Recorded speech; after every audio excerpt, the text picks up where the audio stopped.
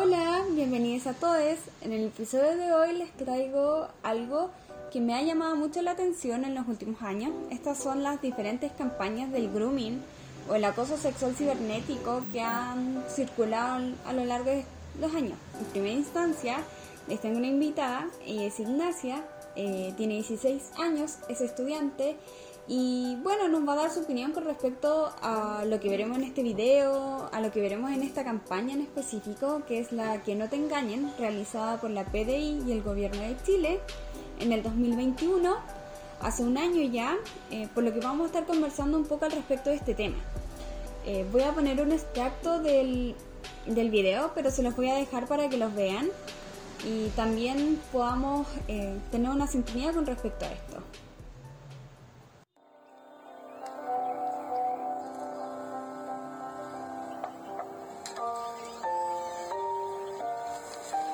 ¿Está Manuel? Lo estaba esperando, mi niña.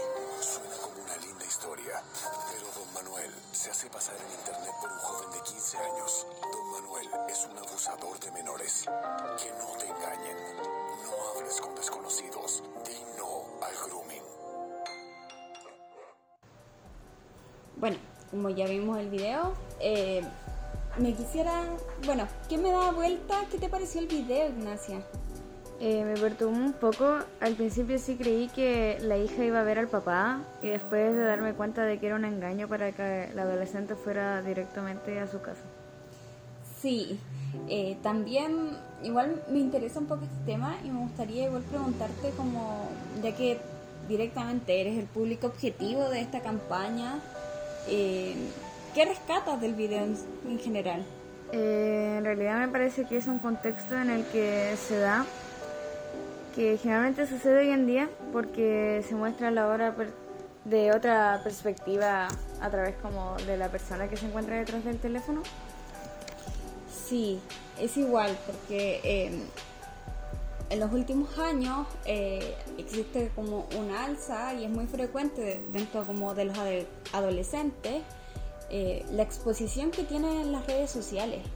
Como que eso ha marcado mucho también las nuevas generaciones, por decirlo, y a los nuevos años que se han dado.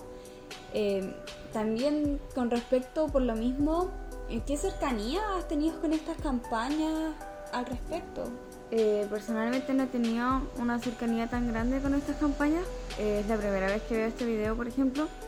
Pero sí, generalmente dentro de mi generación hay casos en los que se conocen amigos, parejas por medio de Instagram. Incluso hay casos en los que conozco que mantienen como una relación a distancia a través de las redes sociales.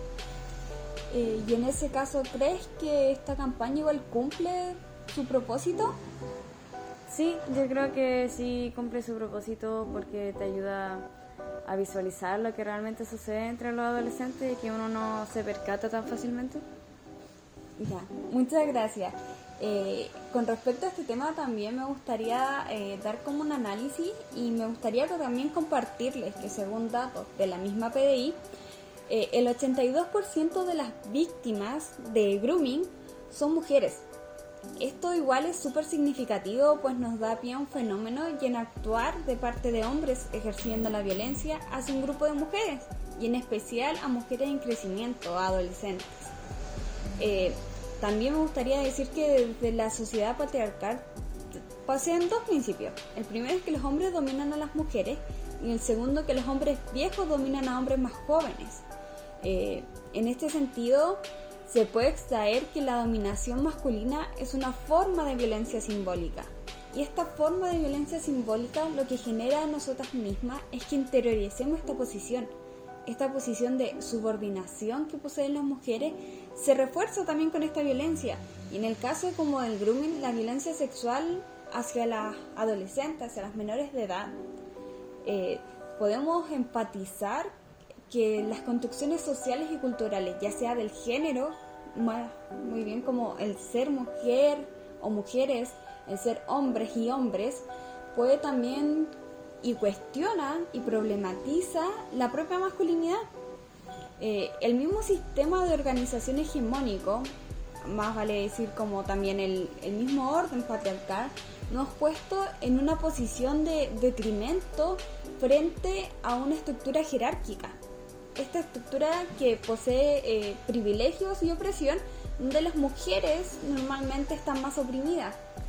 Pero también este patriarcado no solo oprime a mujeres, sino también influye mucho en los hombres, pues estos deben enfrentar sus propios desafíos y tienen que estar en una lucha constante para mantener su viralidad como en forma. Esta igual se da bajo 3 conceptos, que el primero es como demostrarse a sí mismo y a los demás que no eres mujer, el que no eres homosexual y el que no eres ni bebé ni niño. En base a estos 3 preceptos es que todo el tiempo tienen que validarse. En el caso de la campaña es que podemos saber que los hombres no pasan por este tipo de actos, pero esto vendría siendo desde una construcción de la masculinidad. Estos adolescentes muchas veces no lo ven como un problema o no denuncian, pues el ser acosado desde la vereda como de ser hombres es sinónimo de debilidad, y como ya he dicho acerca de la subordinación que tienen y este concepto, los hombres en su concepción son los que ostentan este poder, son los que oprimen, por lo que vendría a ser contraria a su propia masculinidad ser víctimas de esta clase de abusos. También tampoco vemos como mujeres ejerciendo esta práctica, siendo que ellas igual pueden violentar a adolescentes masculinos o adolescentes femeninos también. Pero como para este orden patriarcal, esta posición de opresión se basa en los hombres, estas no estarían tampoco en una posición en la que se verían beneficiadas con ello. Pero también tenemos que tener en cuenta que no todos los hombres están en esta superioridad patriarcal en la que están 100% dispuestos a oprimir a otras mujeres y que tienen este privilegio de hacerlo. Son aquellos que tienen una masculinidad hegemónica los que tienen estos privilegios, por lo que desde una mirada más interseccional podemos decir que como las personas vivimos distintas y múltiples formas y capas derivadas de las distintas relaciones sociales de las estructuras de poder, ya sea raza, sexo, etnia, clases sociales, entre otras, es que pertenecemos a más de una comunidad a la vez, por lo que podemos experimentar opresiones y privilegios distintos. Y en este sentido, entonces, las mujeres que tengan algunos privilegios más que otros hombres también pueden oprimirlos bajo estos mismos preceptos. Por otra parte, me gustaría también agregar que en esta campaña se ve mucho lo que es la heteronormatividad, pues siempre se muestra a un hombre ejerciendo una violencia hacia una mujer, de cierto modo validando la subordinación y el poder que ejercen contra otras adolescentes, como bien he dicho. Pero también, ¿esto solo se da en un marco heterosexual? Me gustaría igual preguntarme un poco eso, porque en la campaña también nos tenemos que cuestionar un poco esta permeabilidad que hay en las distintas campañas de una heterosexualidad hegemónica, pues asumimos como norma un vínculo sexoafectivo entre hombres y mujeres. Asimismo, la matriz heteronormada que tenemos refuerza mucho esta norma heterosexista, por lo que es igual importante que se vea mayor visibilidad en estas campañas el hecho de que existan vínculos sexoafectivos no heterosexuales que también sean no sanos y no sean buenos en este caso, al verse esta diferencia de edad y este tipo de abuso. En resumen, igual me puedo decir que el accionar del Estado tiene que venir de la mano con un enfoque de género en las políticas públicas y en las campañas de prevención a violencia sexual y de género. Eso sería como lo primordial con respecto a que lleguen a un público mayor también y que se haga visible las distintas formas de vida. Ya terminando esto, me gustaría dar las gracias a Ignacia en esta oportunidad y despedirme como de este tema, pero también invitando a reflexionar con respecto a esto. Nos vemos en una próxima oportunidad.